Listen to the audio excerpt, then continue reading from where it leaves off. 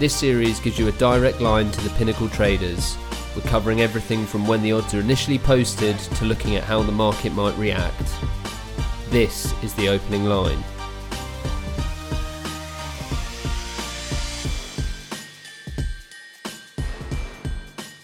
We are back for our preview episode of the opening line. The Week 12 action is on its way, and here to help you break down those matchups and make sense of where the value might be in the market is Adam Chernoff. You good, Adam? Doing well. We got a lot of really positive feedback on the Monday episode, so there's some serious pressure to deliver with this one. Glad to hear it. Well, we've got some interesting games to analyse, so we can jump straight into it. Let's do it. Right, Miami Dolphins at the Cleveland Browns, and not a great deal of movement with the handicap here. Cleveland's still on -11 that they opened up at. The over-under has bumped up 1.5 to 45.5. Two teams probably going the opposite way here in terms of market perception. You've got the Dolphins going through a bit of a sell phase in terms of those big handicap marks, while the Browns are beginning to see some results and get some market attention after a big drop. So are we going to see that impressive Browns performance that we've been waiting for, do you think? Well, I think we've seen a couple impressive performances from them the last few weeks, but they've either been overshadowed by some extremely costly turnovers in the case of the Patriots game, an inability to score in the red zone in the Broncos game, Myles Garrett hitting Mason Rudolph over the head with his own helmet in the Steelers game.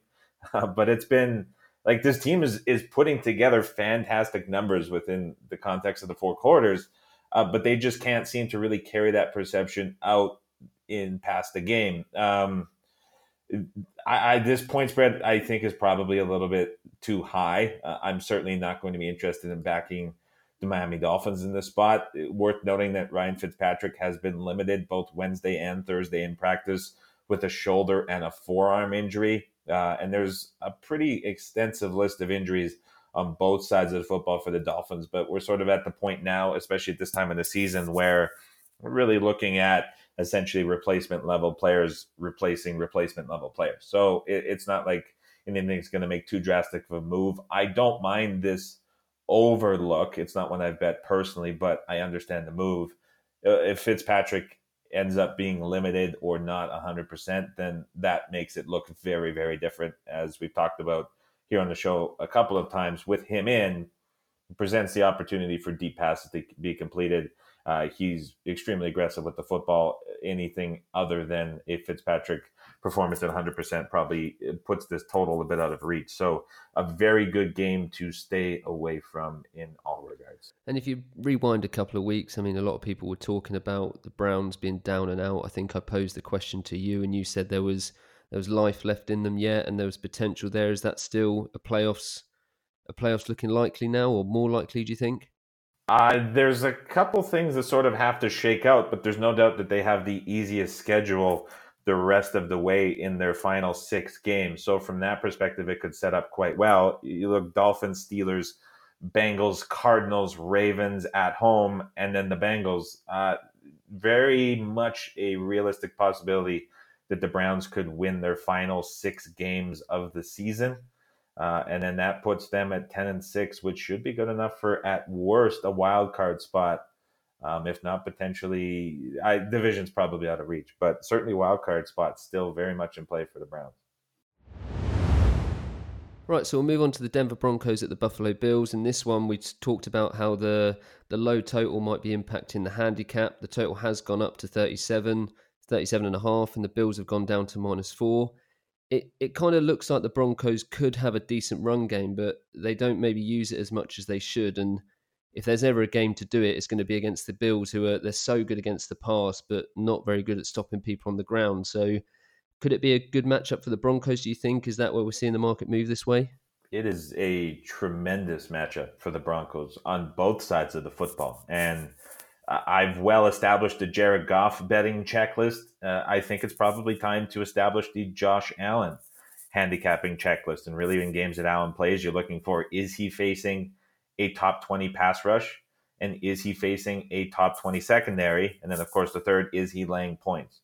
And when you see the answer being yes to all three of those, as it is in this game, certainly good reason to look the other way. And to put some context to those numbers, Josh Allen under pressure has an adjusted completion percentage of 57%. That's 28th in the league and a passer rating of 54 with 4 INTs to 3 touchdowns. In comparison, from a clean pocket, 57% jumps all the way up to 78%. His passer rating of 54 jumps all the way up to 97. 5 touchdowns, 0 interceptions. So it's essential that he has a clean pocket if you want this Buffalo Bills team to have success throwing the football. Very difficult to anticipate that happening against the Denver Broncos, who are 7th in defensive line yards, 12th in adjusted sack rate, top 10 in pass rush grade. It's a potential for the Broncos to get in the backfield. But more importantly, this Broncos secondary, extremely good. Top 15 in pass efficiency defense, 11th in passing success rate defense. You look at the Bills in their games this season, when they've had to face teams inside of the top 15, they have not fared well. You look at the Broncos when they're facing teams that rank 20 or worse, Tennessee and Cleveland, they held those two teams to 0 and 19 points. So you're looking at a Bills team with their numbers very much validated by a weak schedule. And this is a pretty enormous step up in terms of talent, both from the pass rush and the secondary perspective. Low totals, well justified. But there's very good reason that this Broncos point spread has come down, and a lot of very positive things coming out of the locker room following that loss against the Minnesota Vikings. Denver's been consistently competitive in games that they've lost, holding leads in all but one of them. So this is a spot where I think the Broncos at that original number certainly got into my account in a hurry. At 4 or better, you're looking at a really good side here with the Denver Broncos on Sunday. And another name on the Adam Chernoff hit list. We've got Drew Brees, Jared Goff, Gardner Minshew. It's getting longer and longer. It's that time of year. Right, now we'll move on to the Pittsburgh Steelers at the Cincinnati Bengals. And we did say this is one that the market might bite back at the Steelers at -6 to get them to the -6.5 that they opened at. And that is exactly what's happened. The over-under has continued to drop from 40 and it's now on 38. I think you said you had the Bengals down as the worst team in the league, and I'm sure there's a lot of people that probably share that view. And the Steelers don't necessarily need an elite quarterback to cause them trouble, but Rudolph will be a concern for them. I mean, aside from taking a helmet to the head, he hasn't really done much over the last couple of games. Is he good enough here to help the Steelers get the win, or is there any chance that the Bengals get that first win of the season, do you think? The Bengals have become, like, strangely a sort of trendy, popular underdog this week, and I really have no idea why. And it's just the fact that their offense, bottom 4 in both passing and rushing success rate in the league on offense. They're going up against the Steelers defense that's top 7 in both categories. So that, I mean, it's just a horrific matchup for the Bengals on offense against the Steelers defense, which really isn't getting the sort of press that it deserves. A lot in this game has been disguised by that incident last Thursday. So a lot of people are just sort of settling for a lazy handicap here and fading the Steelers just based on what their offense or lack thereof is likely to provide this game. But you look at the Bengals as well. This is going to be the easiest defense that the Steelers have faced this season. And I get it. Running backs, number 1 running back, James Conner. You're looking at number 1 and number 2 wide receivers, all banged up, limited practice, questionable status to play. Offensive lineman, the center for the Steelers, going to be out for this game. He's suspended. There's a lot that's going on the Steelers side that really leaves me hesitant to lay 6.5 points on the road. But the fact that we're seeing this price, despite all the injuries and all the suspensions, I think says everything you need to know about this game. As you mentioned, anticipated that this would get back to 7. It looks like it might get there, but I think that 6.5 is probably a fair settling point now, judging at this time of the week. Another very good game to avoid at all costs. Right, so we'll move on to the Oakland Raiders at the New York Jets, and I think we're getting pretty good at this. In the pod earlier in the week, we said that the Raiders get to the flat 3, and that's exactly where we're at. The over-under has dropped 0.5 point to 46.5, and I mean, that one looks pretty set now. Obviously, you've got Josh Jacobs looking good for the Raiders. They are coming up against the best run defense in the league in the Jets. It seems that the Raiders are going to need to rely on Derek Carr to get something out of this game, and obviously the same could be said for the Jets with Sam Darnold, and he's been the key to the good run at the moment. Does the good form continue for the Jets, or is that lucky charm you've put on the MetLife Stadium, has that run its course, do you think? Well, I hope not, but actually from a more serious sort of analysis perspective, I I think that it continues, and the Jets are able to find another win here against the Raiders. It might be hard to separate enthusiasm as a fan from enthusiasm as a bettor, but certainly the case here. The one sort of point of caution I would have about the Jets, which is why I think that this total has moved up from 45 to 46 and a half since we spoke on Monday after that initial move to the under, which probably wasn't entirely truthful in terms of the position that it represented at the time, as we saw it come back the other way pretty quickly. The Jets secondary, obviously a huge issue of concern.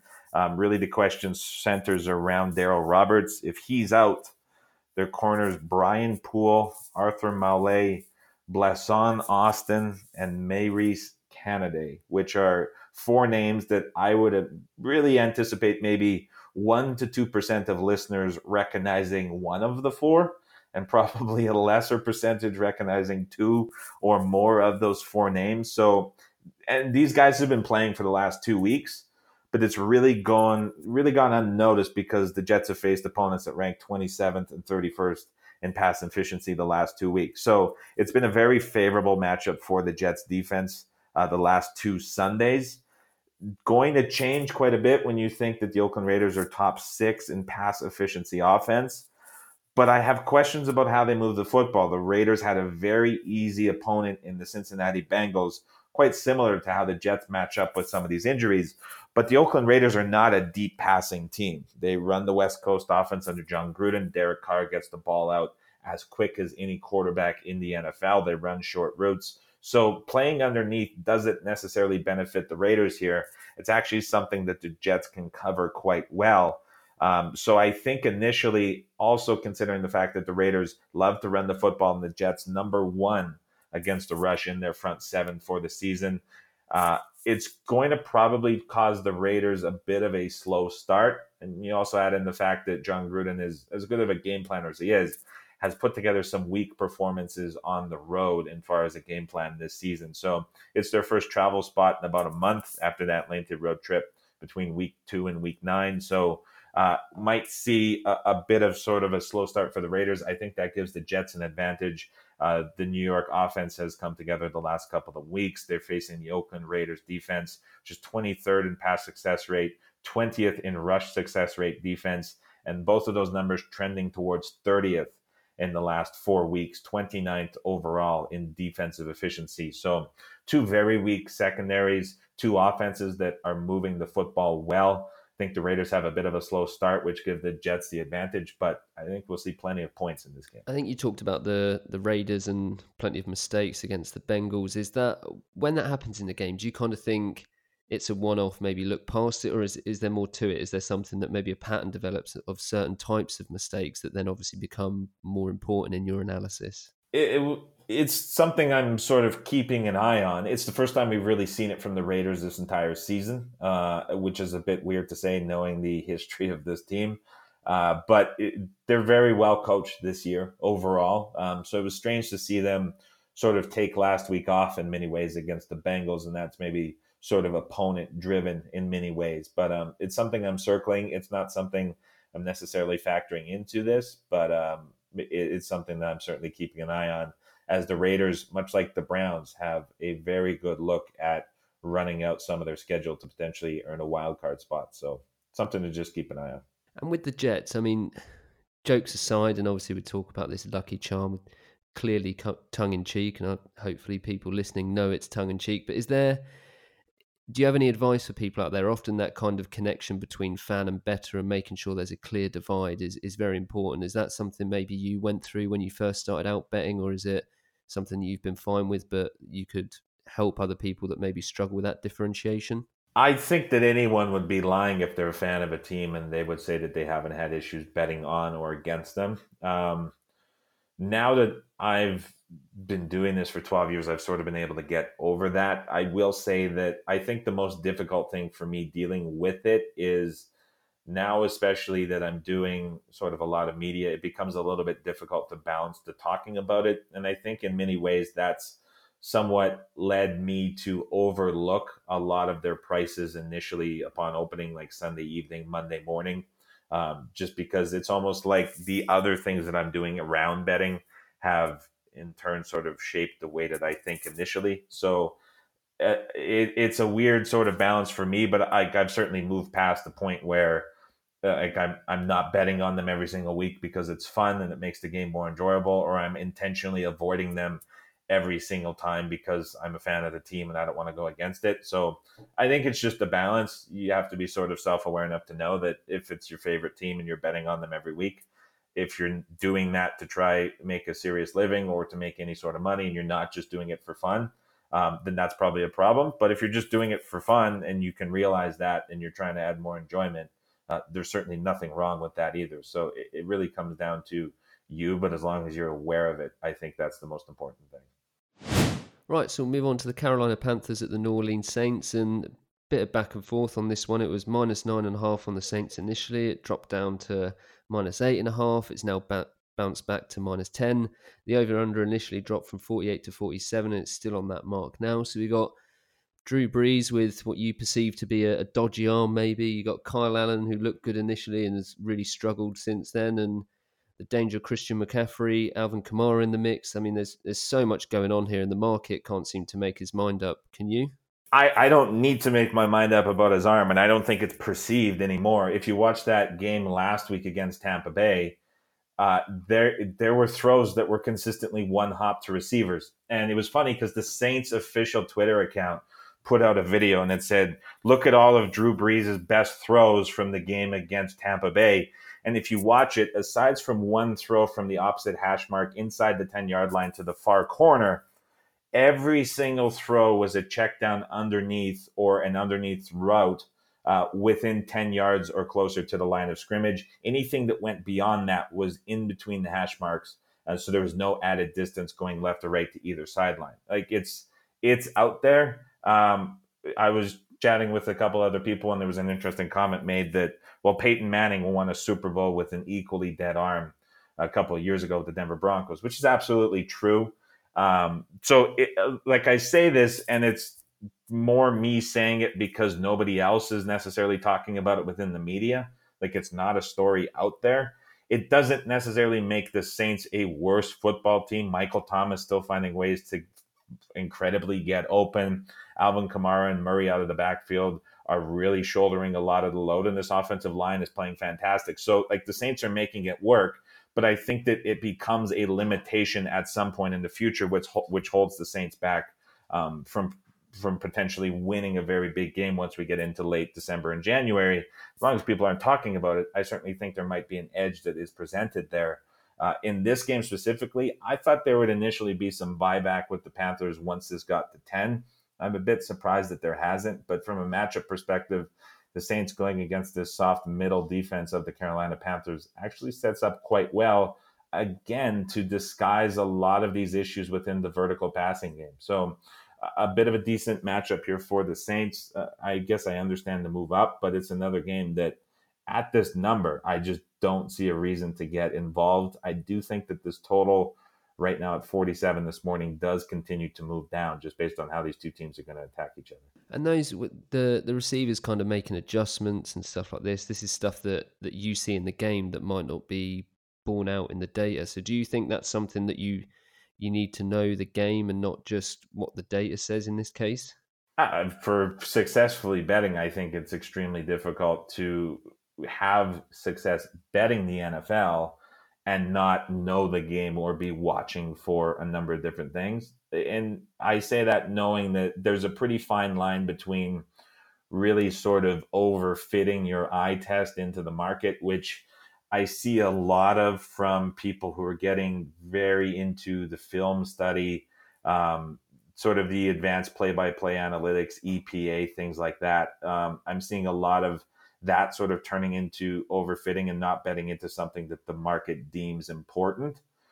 So it's a fine line. I tend to, because I'm a football fan and I do this and I watch so much of it, I tend to sort of taper off a lot of what I see from the eye test and then try just sort of big picture, high level it in terms of like different personnel groups within the field, whether it be like specific areas, secondaries, front sevens, quarterbacks, and then you can sort of back that into numbers that you'll see have an impact within the market. But it's you absolutely, I think, have to be able to interpret what you're watching. It's just important not to end up sort of trapping yourself and overfitting what you see with your eyes. Right, so now we've got Tampa Bay Buccaneers at the Atlanta Falcons, and as far as the handicap's concerned, not much movement here after that initial drop from -4.5 to -4, but it's all about the total on this one, 54 down to 51. The number you said you were waiting on, you got exactly what you wanted, so now you can tell us why the over on the total makes sense and how the matchup works out. So second time in 3 weeks, the Tampa Bay total opened at 54.5 and got bet down to 51 and then made a U-turn the other way. This one, not as substantial as what we saw with the Arizona midweek move, which got to 52.5. But I still think that it was pretty interesting to see how this sort of set up in a way. And now this, as soon as it hit 51, went back to 51.5.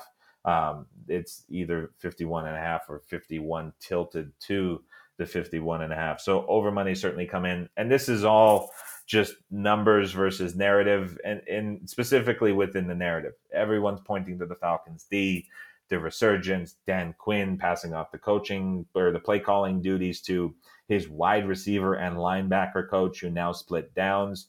You listen to the players and they say not much has changed. You look at sort of snap counts and see what has actually been any different. And you see that Claiborne has been added to the defensive line, and just people in the secondary, Casey and Allen, have been switched at their position. They're both safeties, but they swap between free safety and strong safety. So it's nothing substantial, but I think a lot of this comes down to just a 2-game sample size within the 16-game season.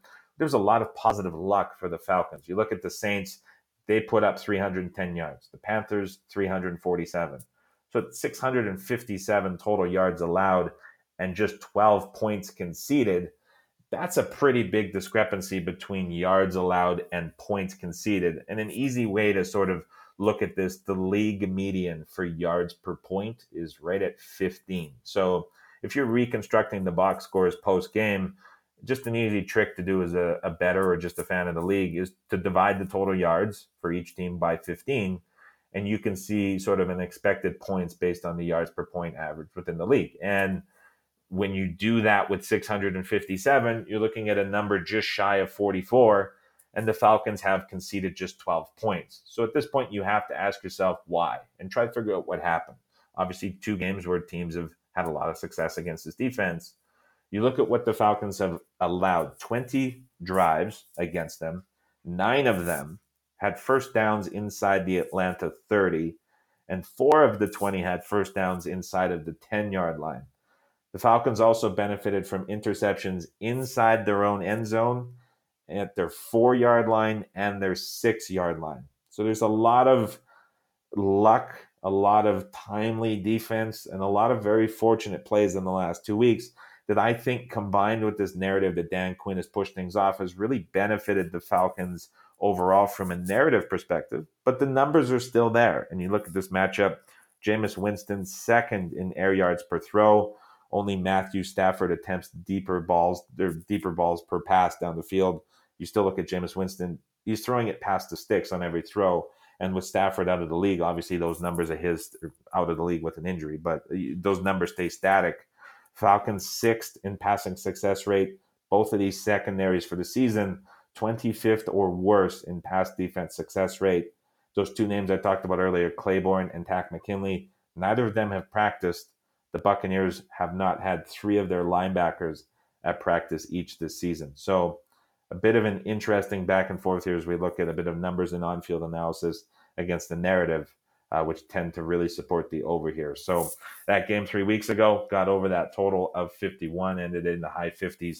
I think there's a very similar case here as both of these teams go up and down the field. Well, I asked for an explanation and we got a pretty good one. There we go. That's the point. We have to deliver today after Monday. Right, so now we'll get onto the Detroit Lions at the Washington Redskins, and this one really jumped out from that early preview pod after it was a couple of hours, the numbers hit the board. At Pinnacle, the Lions went from -2.5 to -3.5, and obviously it's an important move, and it seems fairly balanced since then. The over-under has dropped half a point to 40.5. I think you said this one was a simple fade on the Redskins rather than buying into the Lions per se, and there's not really much to go on with Jeff Driscoll at the moment. It seems like the Redskins are just hoping that somehow, some way, Haskins picks his game up. We talked a bit about it before, but the market has settled on these numbers. Do you think it's the right place, or is there more movement to come? I think that it's probably going to come back down to a flat 3, maybe, would be my guess looking at this number right now. Obviously, a pretty substantial move from 2.5 to 3.5. Driscoll looked okay outside of the pocket, was able to move the ball against that Cowboys defense, which is equally as poor as this Redskins defense. So it's not like it's a big step up in competition for Driscoll, but like you said, it's just the fate of the Redskins within this market. Nobody's buying into Bill Callahan. The run rate since he took over the team has gone up substantially from 30% to near 50%. So it's just a poor matchup overall. You get Dwayne Haskins against this Detroit secondary, which does have 2 key pieces of shutdown corners. So it's just a terrible matchup. It's a terrible game. If you got Detroit 2.5, great. If you're looking at 3.5 and 40.5, stay away. Right, so our next game is the Jacksonville Jaguars at the Tennessee Titans. It looked like this would be one of the more stable markets after those initial odds went up, and that's exactly been the case. Slight movement on the handicap from Tennessee -3 to -3.5, and the over-under on the 41.5 that it opened at. So Titans coming in off a rest. The Jaguars are decent against the pass, but they struggle a bit against the run, and that's probably where the Titans and Derrick Henry will get some success. We've had one game to see Nick Foles after he's back from injury, and it looks like he needs a bit more time on the field to get up to speed. Is your man on the hit list, Gardner Minshew, going to come back maybe? But do you think Foles is going to improve enough to get the Jaguars a win here? I like that you nailed that, brought back the Minshew love that I had, but you also nailed success in stride with another S word following it, which is very difficult to do. So we're improving on last week's podcast, but you nailed the handicap, really. I don't need to say too much more. You look at the Tennessee Titans, they love to work through Derrick Henry. The last time the Titans played the Jaguars, I think everyone will remember that enormous run that Henry riled off, a 99-yard rush. So this is another spot where the Jaguars this season, 30th in rushing success rate defense. So it sets up for the Titans offense extremely well. Ryan Tannehill, very much undervalued as a whole. Looks like he'll get Delaney Walker back. Looks like a number of other players on the offensive side are all at least a limited participant on Wednesday, trending towards playing as well. So he's getting some pieces back in the passing game. I think that's why we've seen this come off of the 3 and move to 3.5. It's a very good matchup for the Titans on their offense. And from the Jaguars' perspective, they're facing a Tennessee defense, which is significantly weaker in the secondary than they are up front. And the one sort of pause for concern, Doug Marrone said he really wants to work Leonard Fournette. So we could see sort of the old-fashioned traditional divisional game plan here from a pretty archaic coach in many ways. But I think that sort of with the success that Tennessee is going to have moving the football, in many ways is going to force the Jacksonville Jaguars to throw the football and at least try push the ball downfield, which sets up very well against this Titans secondary. So a nice spot where both of these teams probably do quite well moving the football, and this total ends up looking a little bit short. You see, when you're putting that time in, analysing the games and crunching the numbers, I'm just working on my pronunciation. it's the hardest part about all of this. Right, so Dallas Cowboys at the New England Patriots. We know this one's going to see a lot of money in the market, but it hasn't had too much influence at the moment. That was an initial buy at the Cowboys, but now it's back to the -6.5 that it opened at, and the over-under has dropped a point from 46 to 45. The majority of the betting public are going to be interested in this one. I'm sure our listeners are going to be interested to get your thoughts on it. So what are you thinking?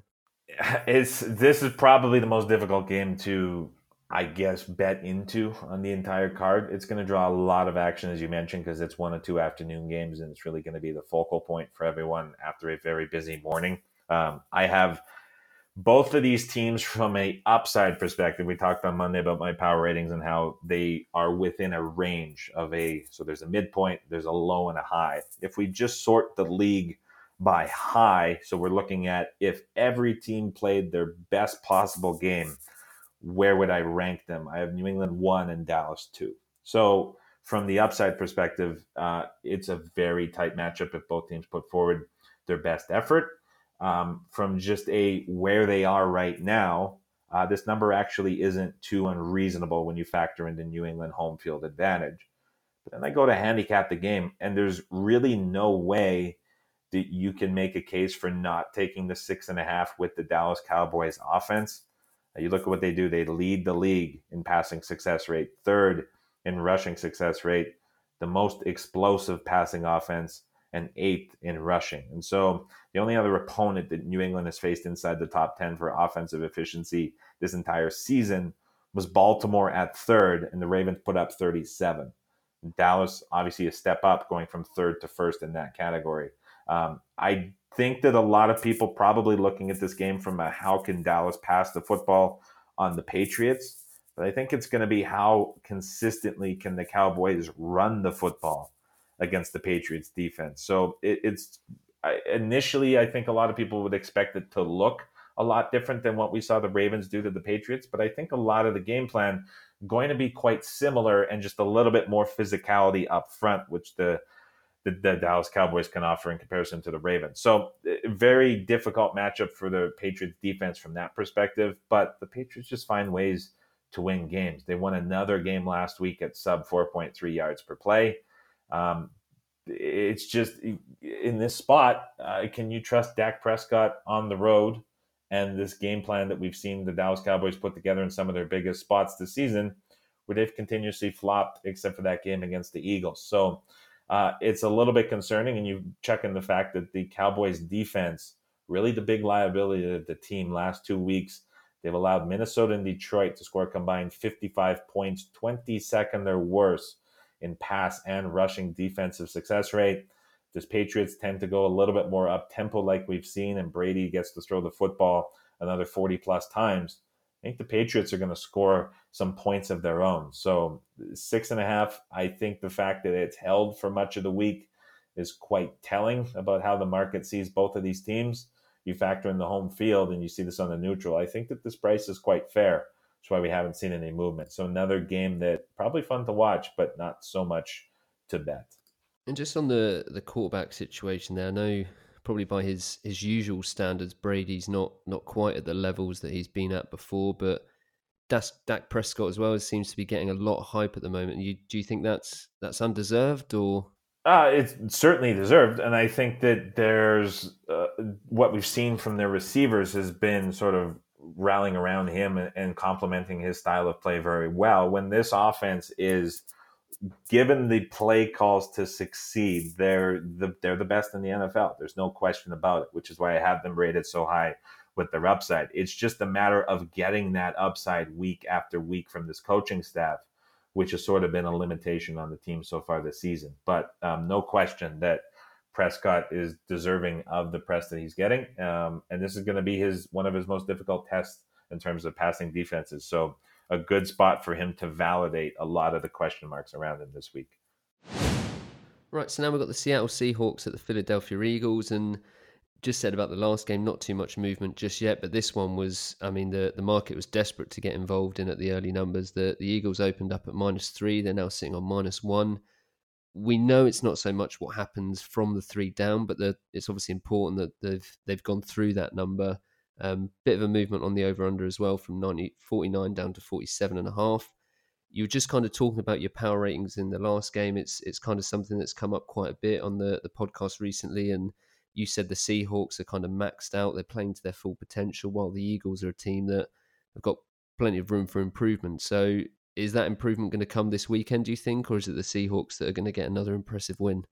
I don't know, and that's a terrible podcast answer. I took Seattle at plus money just because I anticipated this number coming down, but I'm having serious thoughts about selling out.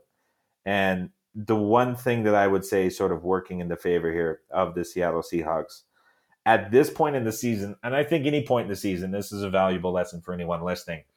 You want to value comparables and not trends. So when you value comparables and not trends, what does this mean? I'm saying seek similar matchups to analyze the handicap rather than data mining for a statistic or an angle that fits the narrative that you want to believe. So working this out, if you want to back the Philadelphia Eagles this week, chances are that you're pointing to their strength on defense. They're 6th in defensive efficiency. On the other side, if you want to back Seattle, you're probably looking at their offense. That's their strength. They're fourth in offensive efficiency. And when I say comparables, go back and look through the schedule and see how both of these strengths have fared against equally strong competition. So if we do that with Seattle and we look back, they faced 4 teams this season that are top 10 in defensive efficiency. So comparable to the Philadelphia Eagles at 6th. Seahawks specifically, they've played the 3rd, 5th, 8th, and 2nd ranked teams.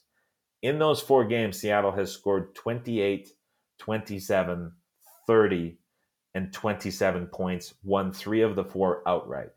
So when we're looking at Seattle's offense against comparables to the Eagles' defensive strength, they've done quite well.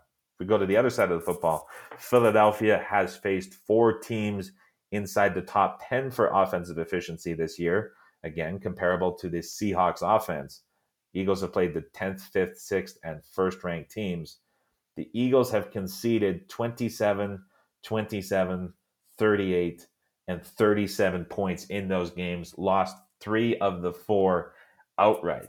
So if you're handicapping this game and you're looking at the strengths of both teams, it's very difficult to use that as the main focus of your handicap, because if you're looking at this strength on strength, it really, really, really favors the Seahawks, which is why I think we've seen this number come down. So if you're trying to make a case for the Eagles, you really have to look to their offense, which has been one of the struggling points, and you're expecting them to really need to put together one of their best performances. We talked about upside with the Cowboys and the Patriots being 1 and 2. I have the Eagles right there, equal to the Cowboys at number 2 within my power ratings in terms of what happens if a team plays to their upside. And so if I'm looking for that range of performance, it's a bit difficult for me to expect that to happen when the Eagles are likely to be without Lane Johnson and Jason Peters on the offensive line, Jordan Howard in the backfield, and Alshon Jeffrey out wide. Looks like Jeffrey could be trending in the right direction, but the other 3 unlikely to play this Sunday. So 3 key pieces from the offense not going to be there. Even if the Eagles' effort is there in what's really becoming a must-win game for this season, it's a bit difficult to get that high-level performance. And the way that the Seahawks can run play action, how this Eagles secondary, which is much improved, bites so hard, as we saw against the Minnesota and Cowboys games. This is just a tough matchup for Philadelphia. But again, it's strength on strength, so I like the Seahawks. But if it gets down and sort of flips through Pick'em and we're seeing the Eagles at plus money, I think I'm just going to take plus money tickets with both teams and call it a day on this one. And then obviously we're talking about games this week, but how much in your mind are you also thinking about, you've kind of said the Seahawks are maxed out, if they then go and get maybe a slightly inflated win against the Eagles, we know there's going to be another big reaction next week. Is that you're kind of planning ahead for that as well? That's more of like a sort of feel thing that I've got quite good at. I don't get too hung up on last week, next week in terms of just sort of a set structured timeline, but it's certainly something that I keep an eye on, and it just becomes a feel thing. But the Seahawks, again, top of their range, but they're taking money week after week, so it might tell me that potentially my ratings are wrong with how high I have this team rated, and I need to make a little bit of adjustment. So it's just a sort of a case by case spot. Right, so next up we've got the Green Bay Packers at the San Francisco 49ers, and one that the traders seem to have got spot on with the handicap at the 49ers -3. The market is well balanced, and it's hard to see much movement at that number. The over-under, meanwhile, has had a bit of interest, and it's dropped from 49 to 47.5. So we had just a weird play at the end of the Cardinals game that boosted the box score for the 49ers. Green Bay have obviously had the benefit of a rest. Everyone's big on the 49ers, while the Packers have got a bit of a fortunate, shall we say, but solid 8-2 record. It seems like it's going to be a close one to call, judging by the odds and what we've seen from the market so far. So are you leaning either way on this one? I think that this comes off of the 3 and gets to 3.5. So if you are looking at 3 with the 49ers, you do like them, you probably want to take that as soon as you're hearing this podcast. Midweek reports from the injury perspective: Deebo Samuel, Emmanuel Sanders, Matt Breida, George Kittle, Dee Ford, Kwan Williams, another 2 defensive players on the report for the 49ers, looking a lot more positive now. George Kittle let it slip in an interview that he's going to play. So that's a huge boost for this offense overall. Looks like Sanders and Samuel trending in the right direction too. So a big boost for this 49ers offense. I think this game and this analysis is quite simple. The Green Bay Packers, they struggle against a couple of things that are very specific on defense. Running backs receiving the football, tight ends catching, and play action. If you want to describe the San Francisco 49ers, they specialize in all three of those things in offense. So it's a very difficult matchup for the Packers in this situation. Green Bay went through a span of opposing offenses that they faced ranked between 3rd and 11th from week 5 to 9, and they gave up at least 24 points in each. So a pretty big weakness for them right in the middle of their defense. They can't get pressure when opponents run play action. I think this is a spot that sets up quite well for San Francisco. Right, so last but not least, Baltimore Ravens at the LA Rams. Ravens are -3, and the over-under is 46.5. I daren't say it, but there was so much hype last year around the Rams, Jared Goff and Sean McVay, but since that poor showing in the Super Bowl, it's been pretty much all downhill. I think last week things maybe looked a little bit better against the Bears with Todd Gurley seeing plenty of the ball, but they got a very, very, very difficult opponent in the Ravens. So it seems like the people are waiting for the fall of the Ravens. Do you think that's on the cards, or will they continue to impress? Last game of the week, and I guess we'll leave everyone with a surprise. I think what you just said about this being a difficult matchup for the Rams is actually the opposite. It's a very difficult matchup for the Baltimore Ravens. And I think I might shock some people, but I'm going to go ahead and back Jared Goff. Again, we talk about the checklist, right? No. Is he on the road? Is he under pressure? And is he laying points? And this is a rare situation where the answer is going to be no to all three of those. The Ravens, 31st in pressure per Pro Football Focus in the gradings, 23rd in adjusted sack rate. They blitz a lot, but they don't get a lot of pressure on opposing quarterbacks. The last time the Rams faced a team worse than 18th in both of those categories was the Cincinnati Bengals. Not surprisingly, the best performance of the season for Jared Goff, 119 passer rating and 12.0 yards per attempt. This week, he gets Cooks back. Woods is trending towards playing. This offense is going to be healthy outside of some pieces on the offensive line. But again, with no pressure, that offensive line can likely hold up. There's also a benefit for the Rams running the football. The Ravens 31st in rush success rate defense. This is going to be the easiest opponent for the LA Rams this season. The last time they faced someone that was comparable was way back in week 1, the Carolina Panthers, and they put up their best numbers running the football. And so the Rams defense, again, we'll flip to the other side of the ball here. I think very much underrated by the market as a whole, but really sort of ignored by a lot of bettors in general. This is a top 5 unit, both against the pass and against the run since adjusting their secondary back 4 to 5 weeks ago. The Ravens this season, they've played just one team inside the top 10 for rush efficiency, which was the Pittsburgh Steelers. In that game, they put up just 3.8 yards per play, and they desperately needed overtime just to sneak out a victory with a last-minute field goal in regulation and another one in the extra period. So this is a bit of an uncharted matchup for the Ravens that we've only seen once this season, and they've really, really struggled. Now they have to go across the country on the road to play the Rams in prime time on the West Coast. It's going to be a very difficult matchup for the Ravens to have success on either side of the football. And I think with the disrespect we've seen with this number, opened 1 and the look ahead reopened -3.5, and going through the key number of 3 worth about 10%.